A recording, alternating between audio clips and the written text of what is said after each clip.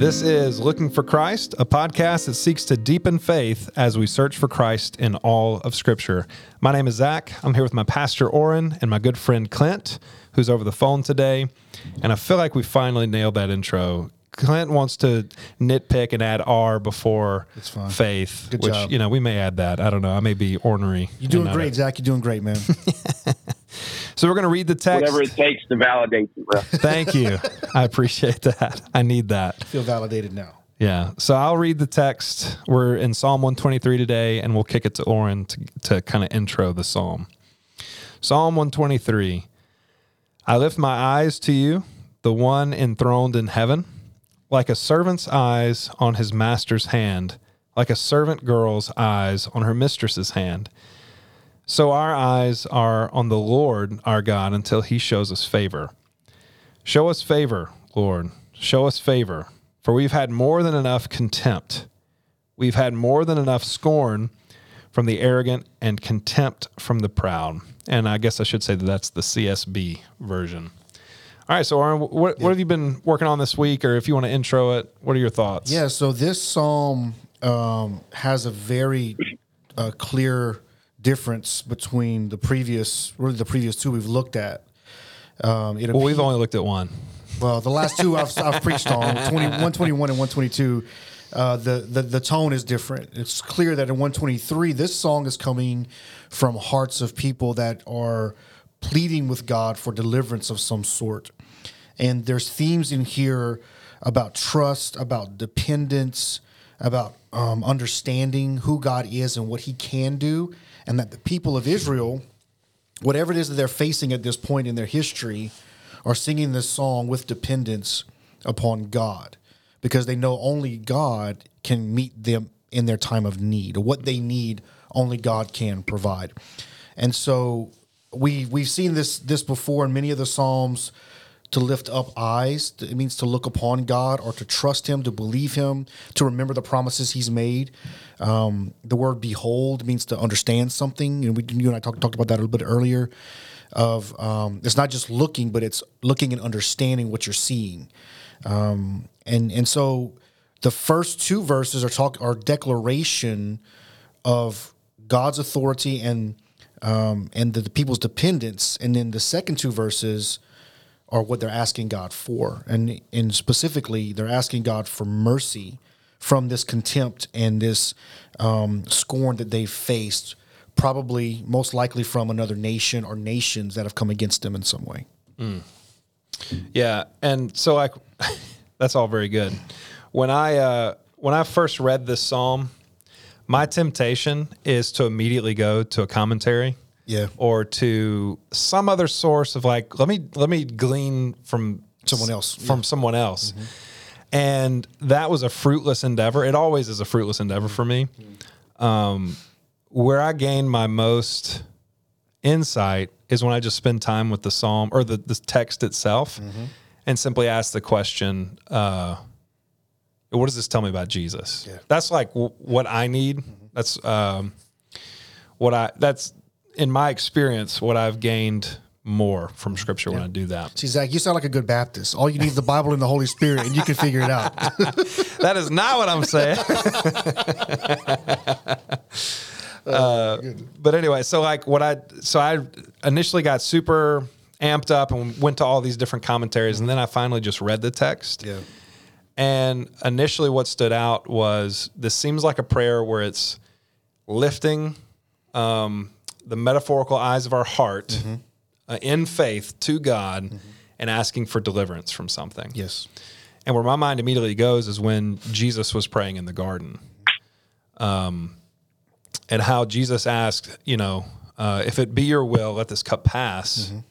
But and I'm paraphrasing at this point, but if not, then your will be done. Yeah. Essentially is what Jesus was saying. And so he's with his disciples, and he said, hey, stay up with me. I'm going to go pray for a while because I'm distressed. And like in this text, we find out that he sweats blood. Yeah. And so he's praying earnestly, doing what Psalm 123 is saying. And then he goes to his disciples and they're asleep. Yeah. It's like, hey, wake up. I need you right now. 3 times. Yeah. And so like that, and for me, Jesus prayed that prayer that the cup would pass, but he was content with the Father's will. And ultimately we know that the answer was no, the cup will not pass from you. And so the answer when Jesus prayed Psalm 123 was that there was no deliverance for him. Yeah. He ultimately had to face the thing that he was happy to face for us. And because of that, I now can pray this prayer and be delivered once and fully and finally delivered from what Psalm 123 says, because Jesus prayed that prayer. Yep. Okay. That's good. And what's crazy is what I see myself in this psalm, I see myself as the disciples Taking a falling nap by the asleep. tree. Yeah, sure. Yeah. And if it weren't for Jesus praying the psalm, I wouldn't be delivered. Yeah. Because in that prayer, there's from our perspective, there's dependence upon Christ. Yeah. To not only take the cup, but to finish all the work that's necessary for us to be redeemed and saved. Yep. Yeah. Good. It is finished. Yep. Clint, what are your thoughts, man? I mean, for me, it wasn't very hard to find Jesus in this psalm because where does the New Testament say that Jesus is? He is seated at the right hand of God in heaven. And so verse 1 says, I lift my eyes to you, the one enthroned in heaven. So this is a prayer to Jesus from the Christian perspective. As I can pray it is a prayer to Jesus. And so what is then? Go ahead. Well, what I was going to say is what I love about what you're bringing out is, Hebrews tells us that Jesus ever lives to intercede for us. And so, I was bringing out what he did in his earthly ministry, in his life, death, and resurrection. But even in while he's in heaven, seated at the right hand of the throne of God, he still is doing this for us on our behalf. Yeah. Right. And by what merit are we able to, what merit of his are we able to pray this prayer to him? 1 Peter 3:22 says of Jesus that he has gone into heaven, is at the right hand of God with angels, authorities, and powers subject to him. So we're able to lift our eyes to heaven and pray because that's where Jesus is, and all authority has been given to him to give us the answer to these prayers. And we do that humbly. That's what verse 2 is saying, right? So we do this from not because he owes us anything, but because we are his servants and he is our master. Yeah. And so it's from a place of humility that we pray these things. And because, and to your point, Zach, what you mentioned about in the garden, that's how Jesus prayed. He prayed humble prayers. Despite the fact that if anyone could go to God with their own merit and ask God to remove the cup from them, it was him. But he sets a great example for us in that he prays humbly. And so we do the same thing. And that's before we've even gotten to the content of our petition. Yeah.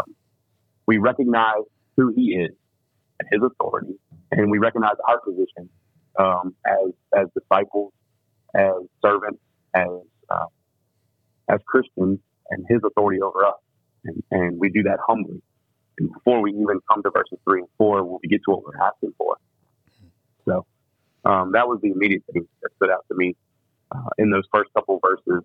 And then in verses 3 and 4, where there's really not there's a petition there for favor, but it's kind of like they're not asking for the opposite. At least I don't think necessarily the opposite of contempt and scorn. They're just asking for the stopping of the contempt and the scorn. And so for the Lord to show them favor means that they would be delivered from those who are scorning and showing them contempt. That's that seems like a desperation prayer to me. It's almost as if like, Jesus, if you don't answer this prayer, I'm going to be undone. Yeah. It's too much for me. So the scorn and the contempt has gotten to be too much, and I need your intervention. Otherwise, I may fall away.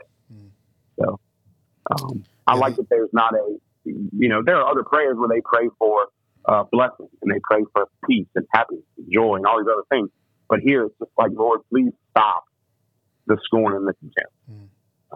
That's really, we just need a break from these things. Yeah. It doesn't appear that, or at least from what I can tell, it doesn't appear that this may be self-inflicted, but that someone has come against the people, because they say our soul has had enough of contempt and scorn. So something's come against them or to them that maybe they don't feel they deserve. It's maybe it is unfair, which happens a lot in life, right? Like things come to us that we didn't cause ourselves. A lot of our problems are self-inflicted, but sometimes they're not, And so when this scorn and contempt from some kind of enemy or opponent comes against you, it may make you feel weak, or maybe it helps you realize just how weak you really are to endure it and to have the right answers for it in the middle of it.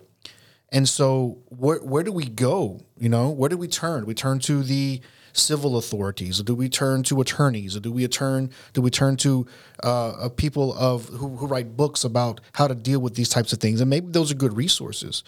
But what the people of Israel do here, and I think is wise and right for us, is to turn to God.